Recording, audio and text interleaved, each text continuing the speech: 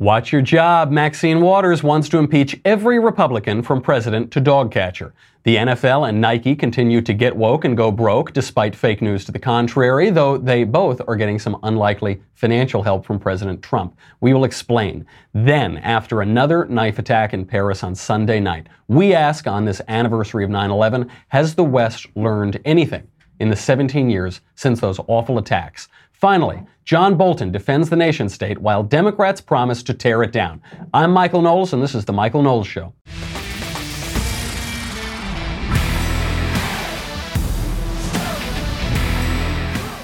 So much to get to today. First, I have got to thank a sponsor, Lending Club. Oh, is Lending Club good? For decades, credit cards have been telling us, buy it now, pay for it later, and then they charge us that crazy high interest that gets out of control fast.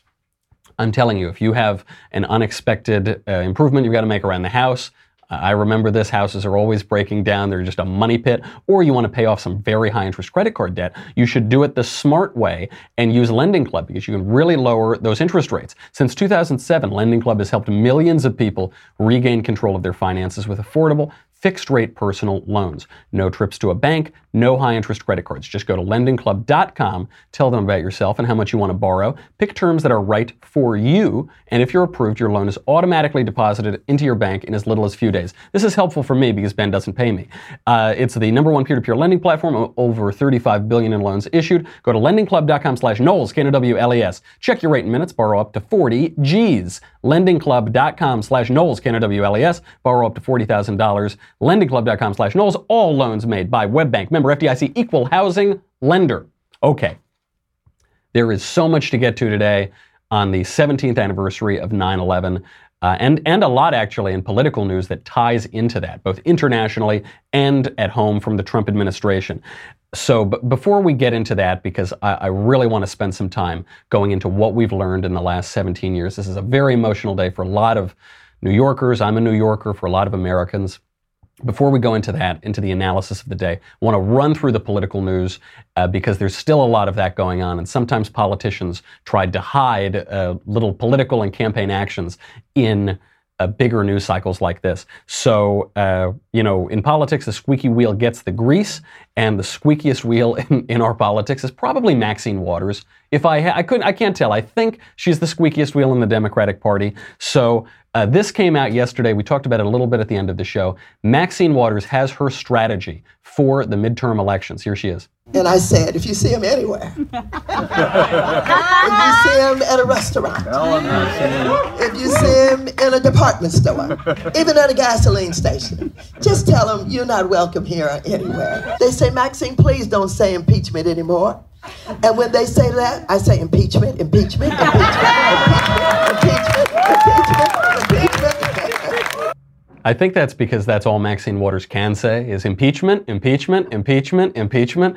And I'm starting to get the feeling, correct me if I'm wrong, I'm starting to get the feeling that Maxine Waters doesn't like Republicans very much. You'll remember Maxine Waters very famously or infamously said when all of these Democrats were going out harassing Republicans, members of the Trump administration, she said, you bet you better go harass them. Go harass them at restaurants, go harass them at the bank, go harass them when you see them on the street. And she's doubling down on that here. She's saying, absolutely, go out there and harass them. Later on in that fundraising speech, she said, I wasn't threatening Trump supporters there, but I threaten them all the time. I threaten them all the time.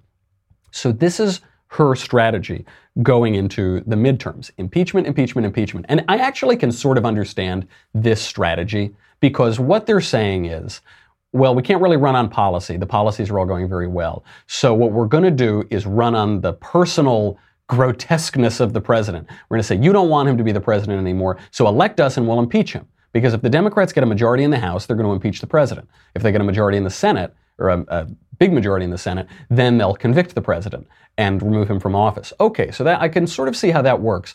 But the reason that I think Democrats are actually running a little scared here, that maybe that generic ballot for the midterm elections is not going as well for them as all of the expert pollsters are telling us that it is because of this next strategy. They keep calling for the removal of from office of the president for the 25th Amendment because the president is apparently crazy. Here's Sarah Sanders addressing this issue.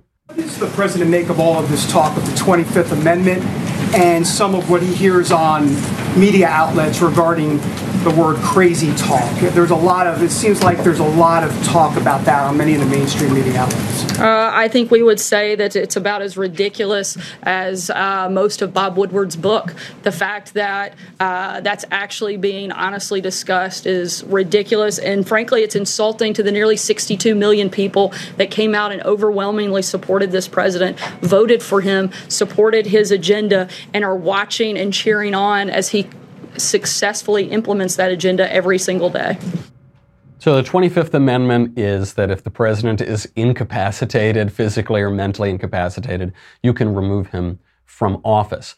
And I got to ask, if the Democrats are talking about this, if they're saying we need to invoke the 25th Amendment, the Bob Woodward book, the press corps in front of Sarah Sanders, the press corps being the communications wing of the Democrat Party, if these elected Democrats are talking about this, then do they really think their electoral chances are that good? Because if I thought that I were going to win an election, then I would say, we'll get rid of him when I win the election. If I didn't think I were going to win an election, then I'd be talking about 25th Amendment. It seems to me they're tipping their hand a little bit. They're kind of showing, maybe things aren't as strong as everybody wants to pretend they are. Because, it was all of the experts in 2016 who told us Hillary's going to win. 99% chance Hillary's going to win. Polls coming out the night before, analyses of meta-analyses of polls saying it's guaranteed the Democrats are going to win. Don't even show up to vote Republicans.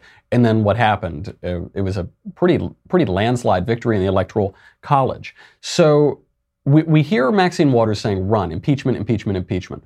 There's supposed to be a legal basis of impeachment. You have to charge the president with a crime. And so far, they haven't done that. Collusion is not a crime. We don't even see evidence of collusion. There's not, sending mean tweets is not a crime. Not being very nice to Joe Scarborough and Mika Brzezinski, that's not a crime. So they should provide a crime. But even if not, even if it's just a purely political matter, if they thought they were going to win, they'd just run on that. I don't see it. And by the way, I don't know if the Democrats know this.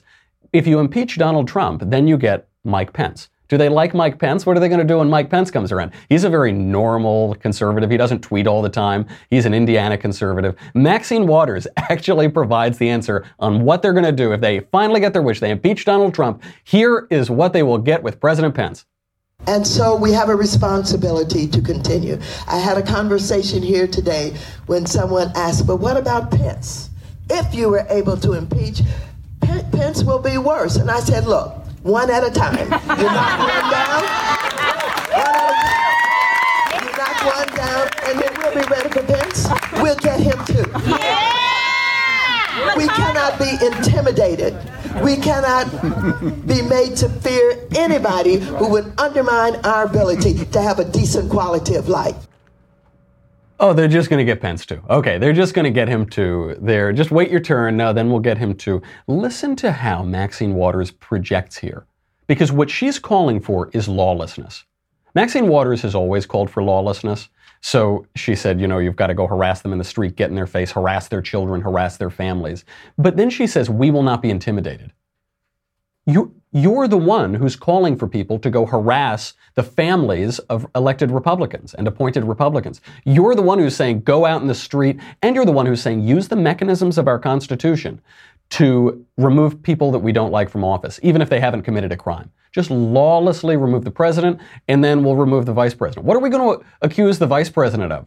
The worst thing they've been able to accuse Mike Pence of is only having dinner with his wife.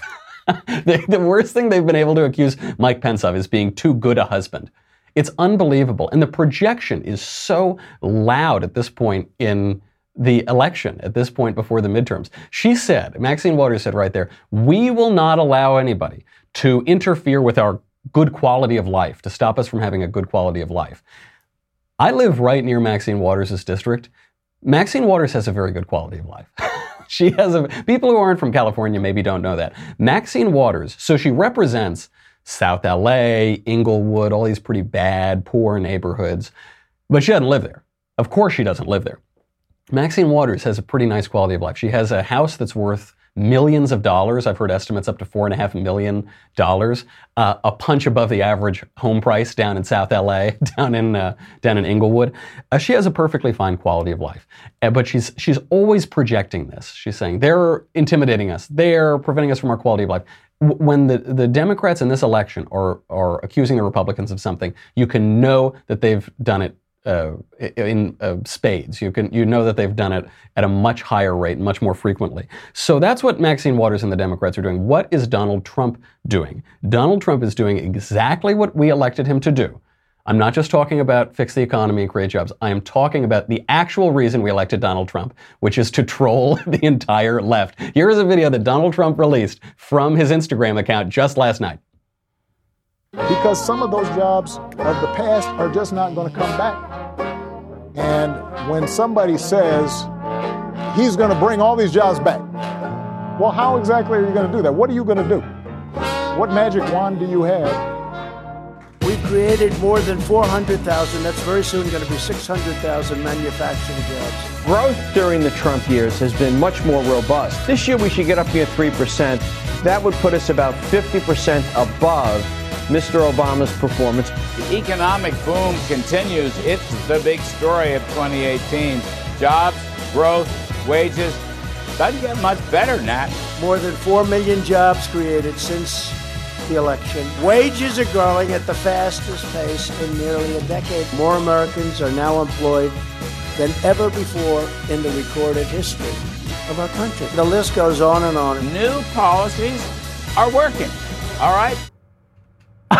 I just love, so the video obviously is great. It's this beautiful troll. And it's defensive, by the way. It was Barack Obama who has been saying all of these things. He was saying, Donald Trump, he's just terrible. He's just, he's degrading our politics. He doesn't get credit for the economy. So what does Donald Trump do? He comes back and hits him. And I'll show why it is so important, because it highlights a true fact of our economy. But first, before we get to that, I have got to thank BattleBox, a brand new sponsor. And oh, is BattleBox terrific. BattleBox, so this is like pure guy stuff. I guess women can like it too, because they've got all this camping gear. But when I just open up this box here, and I got knives, I got fire, I got all of these really cool things that you can go out for survivalism, for camping. And most subscription boxes, they're full of samples and junk you'll never use. But BattleBox is full of solid gear for adventure seekers, survivalists, and outdoor enthusiasts. This stuff is really, really cool. BattleBox is your monthly subscription for hand-picked outdoor, survival, everyday carry gear. Go to trybattlebox.com/Knowles. And you've got to pay careful attention here. trybattlebox.com/Knowles, Knowles. No E in BattleBox. Pick the box you want. They start at just $25 a month. They release a video for each new box so you can see what's coming. They've shipped over 500,000 boxes. It is great. Right now, our listeners get a free tactical knife when you sign up for your first BattleBox at trybattlebox.com/Knowles. Trybattlebox.com/Knowles. Get your first BattleBox plus a free tactical knife at trybattlebox, BattleBox.com/Knowles, KNOWLES. It is super cool. And we've just been running around the Daily Wire office with knives. So the video wouldn't have worked if President Trump didn't have the goods to back it up. But he does have the goods, so you get both aspects of it. I'm so pleased that Republicans are finally using humor again. It's been probably since Ronald Reagan, Republicans haven't really used humor at the federal level. But he's saying, look, this guy, womp womp, he told us it couldn't happen. All the experts said these jobs are gone, they're never going to come back. And the experts have a lot of opinions that often aren't true. We'll talk about that certainly when we reflect on September 11th and when we reflect on Ambassador Bolton's comments yesterday on the International Criminal Court. But just look at the economy all around us. Small business optimism is the highest since the Reagan administration. The NFIB Small Business Optimism Index is at the highest level that we have ever recorded. And it's not just going to the very tippy top of the socioeconomic ladder. It's actually affecting blue-collar jobs. This is really important. This is the first time in a long time we're seeing jobs in goods-producing industries, mining, construction, manufacturing, They grew tremendously over the past year, 3.3%. This also is the best rate since 1984, since the Reagan administration. They told us if President Trump were elected, the economy would implode, that the markets would crash, the jobs are all gone. They're not coming back. They're not coming back, Donald. But they are. They're growing and growing, and that is a great thing, which makes me think from the mouth of Nancy Pelosi herself that Democrats in their heart of hearts actually think President Trump is going to win. They actually think that he's going to survive because Nancy Pelosi gave her party some hope within the last few days. She said, oh, we need some new blood. We need some new blood. But there was an important caveat. Nancy, take it away. I do agree that it's time for new blood and we should move on. And if Hillary Clinton had won and the Affordable Care Act was protected, I feel very proprietary about that. I was happy to go my way. We didn't know who would come forward, but that's up to the caucus. They give me the honor of serving, and it's up to them to choose who it comes next. But to have no woman at the table and to have the Affordable Care Act at risk, I said, as long as he's here, I'm here. You catch that? As long as he's here, I'm here. Sounds like Nancy is betting on President Trump being here for a while because that is her play right now. She's saying, as long as he's here, I'm here. She needs a foil. The Democrats need a foil. The American people want the TV show to keep going on. So they can talk a good talk. He's out. The generic poll, impeachment. I think that the Democrats are betting on Donald Trump staying in office for a long time. And speaking of bad Democrat plays in recent weeks, they've somehow managed to turn against the American flag. This is true we see this especially in the National Football League, but we see it throughout corporate America and we see it among Democratic candidates. So you remember, we've been talking about this NFL kneeling for the flag drama now for 2 years. And in May of this year, the NFL came out and they said, no more kneeling. No more kneeling. You can't kneel. It's creating too much distraction. The NFL ratings had been tanking. They were down 8% in 2016 when this all started. They fell 10% last year. Analysts are predicting that they'll fall even more this year. So they said, okay, we've got to stop doing this in May. No more kneeling. But then the politically correct crowds, the left, came out and said, how dare you? We're going to do it. And how are you going to police this? And blah, blah, blah, blah, blah. So then in July, right after they announced the policy, in July they come out and say, well, maybe there can be kneeling. So what? They said, well, maybe we won't enforce the policy. We don't know how we're going to enforce the policy. So what you get is more and more confusion. Over the weekend, we saw this come to fruition. There were 2 people in the NFL who kneeled for the national anthem. Now, that's not so bad. There are 26 teams, 13 games, I think, over the weekend. There's these 2 guys, Miami Dolphins, Kenny Stills and Albert Wilson. But what that really means, even though it's just 2 guys, this is going to keep going on. It's going to keep going on and on and on. The right, obviously, is bashing this. This is a very bad thing. They're protesting the American flag, symbol of our country, and the left is embracing this. So the part of me that is like earnestly taking in this information says this is a horrific thing to do. The political, cynical side, that little devil voice up there says this is terrific news for conservatives. This is terrific news for Republicans because we've somehow gotten the left and the Democrats to protest the American flag itself. I wonder if this whole protest wasn't just started by some slick Republican operative, Roger Stone or Paul Manafort or somebody. We have right now elected Democrats applauding the flag protest. Ayanna Pressley, running for Congress in Massachusetts, is applauding this. Beto O'Rourke in Texas, did I pronounce that wrong? Was that Beto O'Rourke? I think it's Beto O'Rourke. In Texas is applauding this. The only thing that we could do that might be more effective is to get Democrats to protest apple pie. That's going to be the next one. We're going to say, for social justice, you really ought to protest apple pie. They'll say, yeah, I hate apple pie. Apple pie is the worst. Because the polls show that the Americans hate this protest. And now Nike has made this protest the face of their advertising. Colin Kaepernick is now their advertiser. There was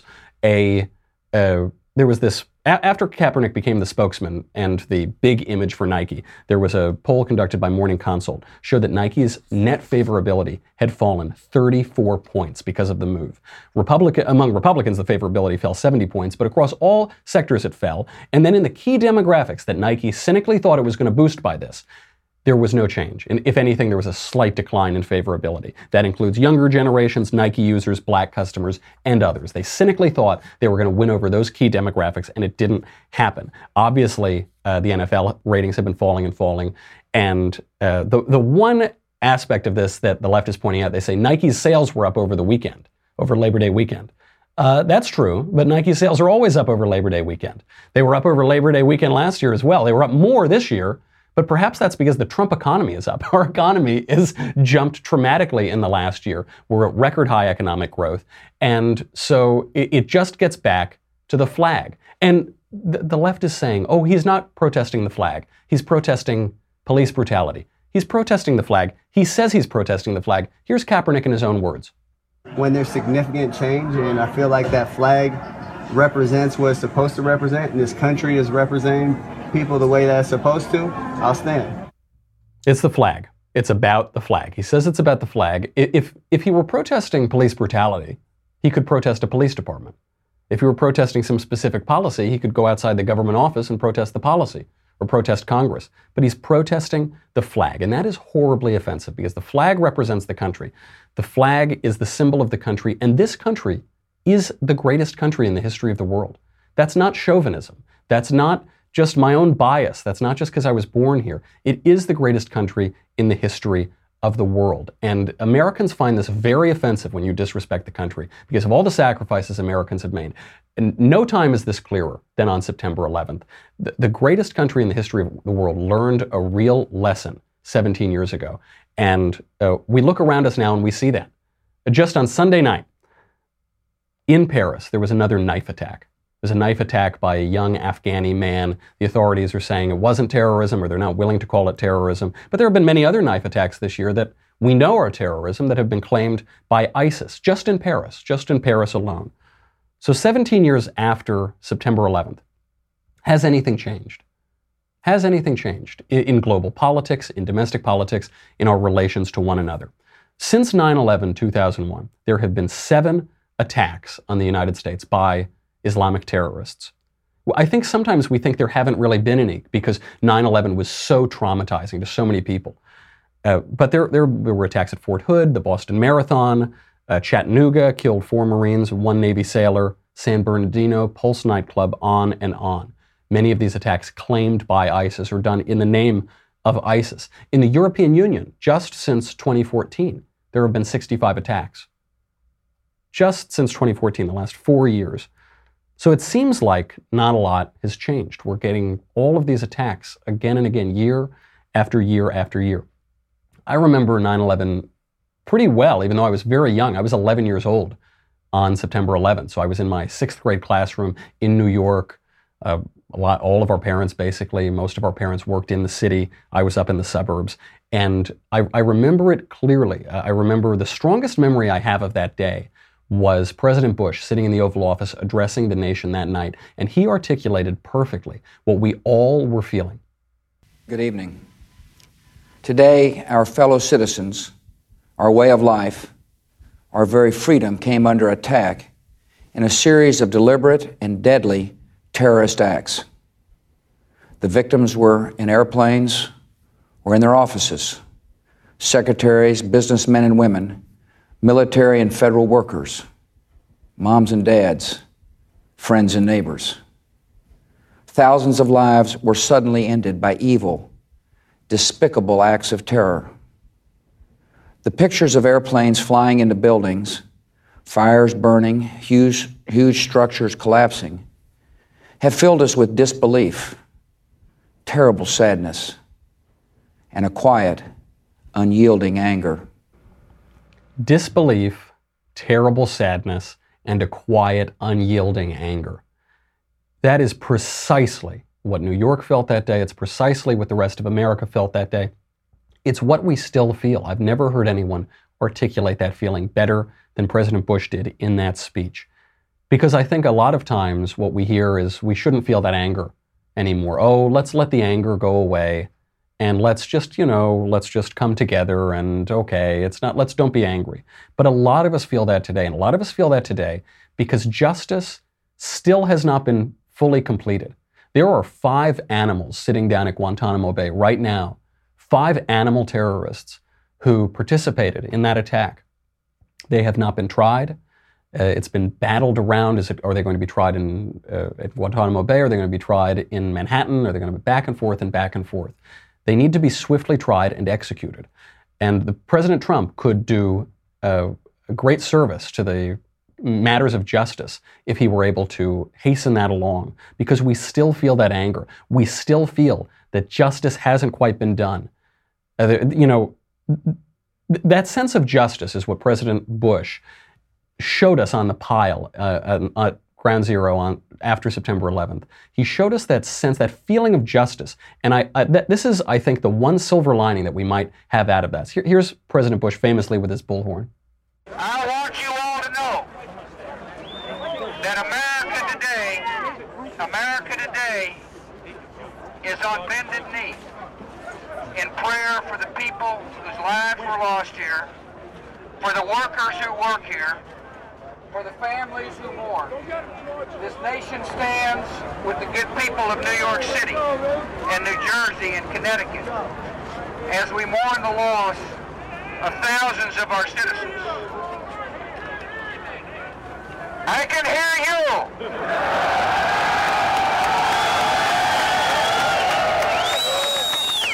I can hear you. The rest of the world hears you. And the people who knock these buildings down will hear all of us soon. I can hear you. The rest of the world hears you. And the people who knock these buildings down, will hear from all of us soon. What a beautiful sense of justice. That's why he got those cheers that day. So we were all begging for that. We're still begging for that there is a satisfaction to that anger, that unyielding anger that we all felt. And that satisfaction will be completed in justice. That's what satisfies that anger. We were talking the other day, we were reminiscing over the September 11th attacks, some friends around here in the office, and we said, was there any silver lining to that storm cloud? Was there anything good that came out of it? Is there anything we can say, well, that's a consolation?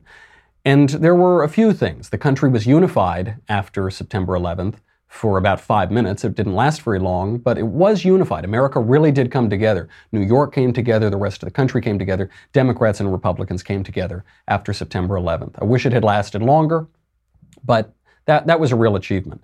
The other is patriotism and sacrifice, and the great sacrifices of the heroes, not only of that day, though there were many heroes that day on September 11th, first responders, people on the airplanes. There were many heroes there, but there were many heroes afterward who enlisted, who went overseas and fought to defend our freedom. Many gave the ultimate sacrifice. Many others came back with wounds, mental and physical.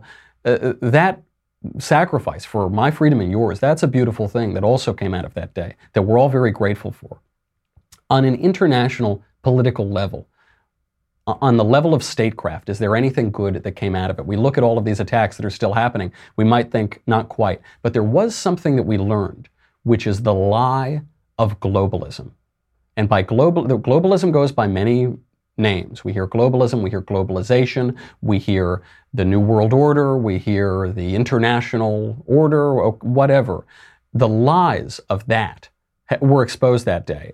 National Security Advisor John Bolton showed us that just yesterday, not coincidentally on the eve of September 11th, because he showed the American people what happened, and the rest of the world, what happens when you try to infringe on American freedom and on the sovereignty of the United States. This was the question. What is the best form of government? What is the best way to order our world? But before September 11th, 2001, we had been told from all experts across the political spectrum that history was over. History's over. The nation state is over. We're moving into a period of perpetual peace and prosperity, a new world order. We heard it in that essay from Francis Fukuyama, The End of History. He wrote, quote, "What we may be witnessing is not just the end of the Cold War or the passing of a particular period of post-war history, but the end of history as such. That is the end point of mankind's ideological evolution and the universalization of Western liberal democracy as the final form of human government. Has there been any more triumphalist, statement than that. We'll get into what that means and what we learned 17 years ago about that new, homogenous, universal state. But first, I've got to say goodbye to Facebook and YouTube. If you're on Facebook and YouTube, I'm shocked that you haven't been censored yet. Go over to dailywire.com. It is $10 a month, $100 for an annual membership. You will get me. You'll get the Andrew Klavan Show. You get the Ben Shapiro Show. You get to ask questions in the mailbag. You get to hurry up on that because the mailbag is going to be on Thursday. Most importantly, you get the Leftist Tears Tumblr. You saw Maxine Waters. You saw Colin Kaepernick. You saw Nancy Pelosi. It is filling up left and right these days. So go over there and get it. It's the only FDA-approved vessel for your delicious leftist tears. Go over there right now, and we will be right back.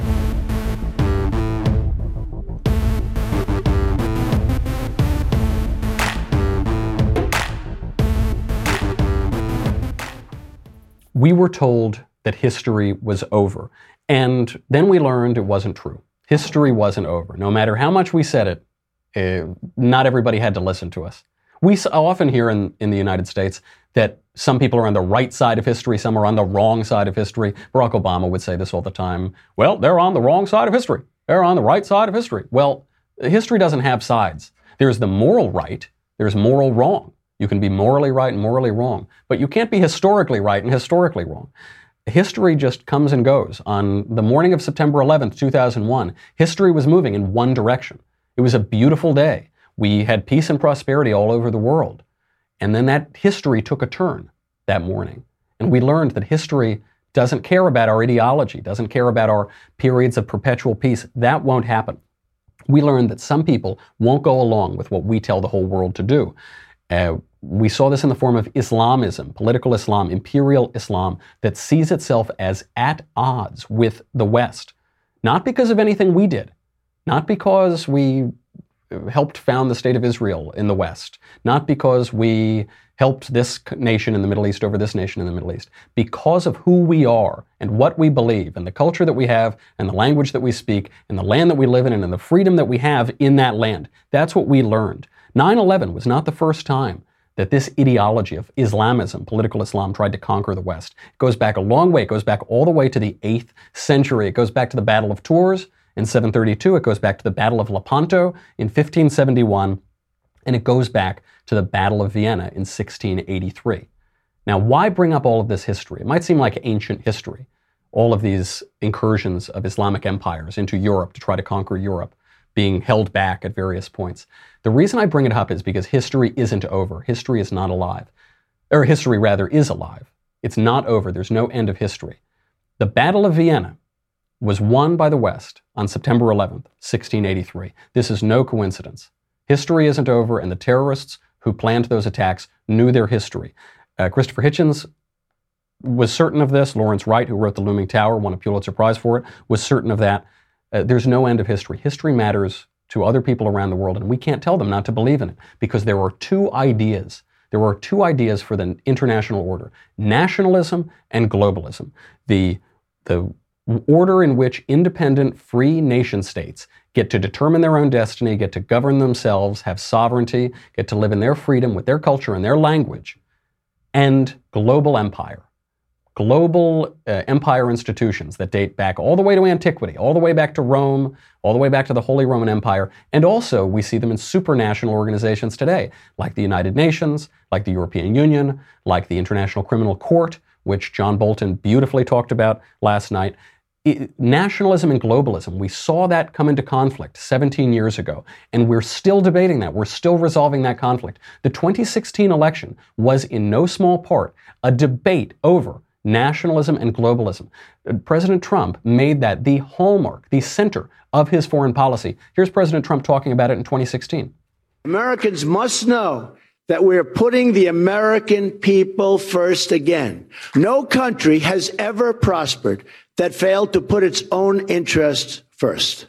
Both our friends and our enemies put their countries above ours. We will no longer surrender this country or its people to the false song of globalism. The nation state remains the true foundation for happiness and harmony. I am skeptical of international unions that tie us up and bring America down. Those are your choices. These international, supranational organizations that take away national sovereignty or the nation state.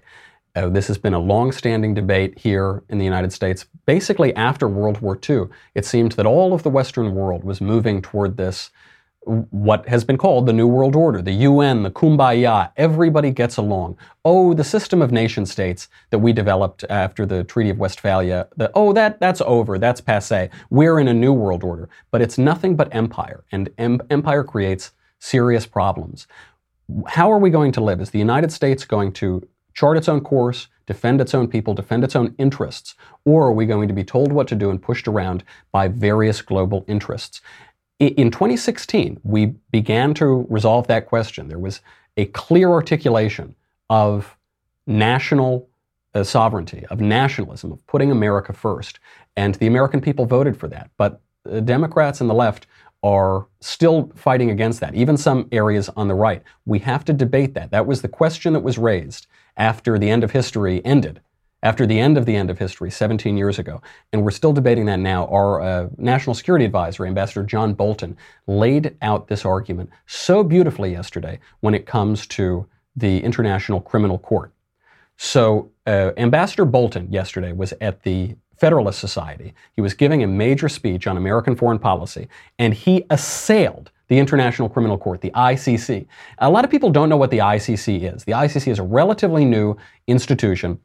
It was founded in 2002, theoretically, to prosecute war criminals. The international, we're going to go in, this supranational body is going to go in and prosecute criminals in various countries, and even if they don't want us to, we're just going to go do it. Now, early on, the United States, Russia, and China didn't sign on. The Clinton administration in 1998 made it seem as though the United States was going to go along with it. President Bush reversed all of that and said, we're not going to go along with it, largely thanks to John Bolton. So in theory, the International Criminal Court sounds great. In reality, all it does is take away national sovereignty. So countries that are advocating globalism, Europe, but parts of the United States, parts of the American political scene, loved the idea of this. John Bolton realized it was awful. Here is Ambassador Bolton assailing it. Today, on the eve of September the 11th, I want to deliver a clear and unambiguous message on behalf of the President of the United States. The United States will use any means necessary to protect our citizens and those of our allies from unjust prosecution by this illegitimate court. We will not cooperate with the ICC. We will provide no assistance to the ICC. And we certainly will not join the ICC. We will let the ICC die on its own. After all, for all intents and purposes, the ICC is already dead to us. Gotta love Ambassador Bolton. That man does not mince words. I think his mustache is made of titanium. I mean, that is a seriously strong hombre. So he says the ICC is already dead to us. And of course this makes sense. When you look into the particulars of it, you see how ugly it is. Are we really going to agree that the supranational body, Venezuela, the Democratic Republic of the Congo, is going to tell the United States how to order our affairs? There's no more just body on earth than the United States, than our criminal justice system. If justice is going to be served anywhere on earth, it's going to be served in the United States. We don't need other countries telling us how to do it or what to do and allowing politics to infect it and allowing it to infect our international system and international politics. One aspect of the International Criminal Court when it was founded is that people could be prosecuted for ecocide. Ecocide. What is that? It means you attack the environment. You smash a rock or something, you could be brought up on charges for the International Criminal Court. The reason that John Bolton was so precise here is because the ICC wants to go after American soldiers. They want to go after American soldiers who served in Afghanistan or Iraq, and they want to prosecute them for alleged war crimes. And we are not going to allow that to happen. Ambassador Bolton was so clear. If you come after us, we're going to sanction you. We're going to not allow you to enter the United States. This is not going to end well. And at the same time, in the same speech, he makes an announcement that the U.S. is booting out the PLO's office, the Palestinians' office in the United States. We're kicking them out because it's illegal. Here's Ambassador Bolton. The Department of State will announce the closure of the Palestine Liberation Organization office here in Washington, D.C.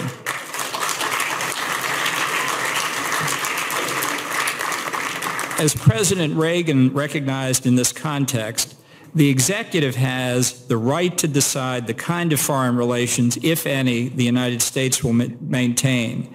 And the Trump administration will not keep the office open when the Palestinians refuse to take steps to start direct and meaningful negotiations with Israel.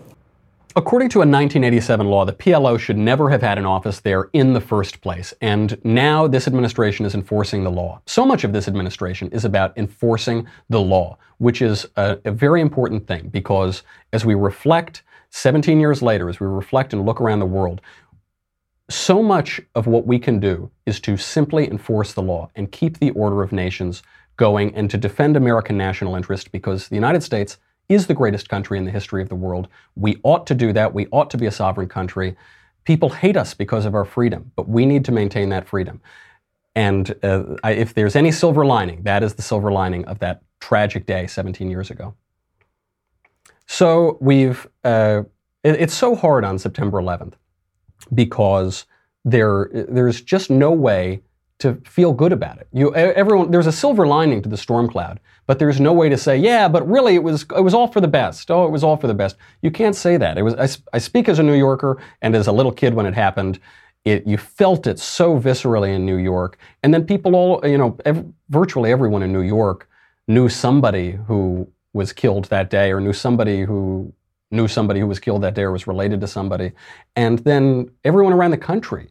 After 9/11, even if you weren't affected directly by that attack in New York and Washington, a lot of people know servicemen who signed up to defend the country. And it's just a tough day. It's a tough day, and you've got to just sit in that, I think, and try to reflect and see if there are lessons for that, for how we move forward. But you can't put lipstick on a pig. You can't say that it's a nice thing. It was good for the. It was good, and we learned something from it, and really, it was all worth it or something in the end. It was a really awful moment for the country. There were some nice things that we can get out of suffering, but it's a suffering nonetheless. Suffering can sanctify, but it's still suffering. So to everybody who lost somebody that day, my condolences, and you'll be in our thoughts and prayers. And for people who sacrificed, went overseas, fought to defend our freedom, thank you for that, because freedom isn't free. And we'll be back tomorrow, and we'll be able to cover all the craziness in the news. In the meantime, I'm Michael Knowles. This is The Michael Knowles Show. I'll see you tomorrow.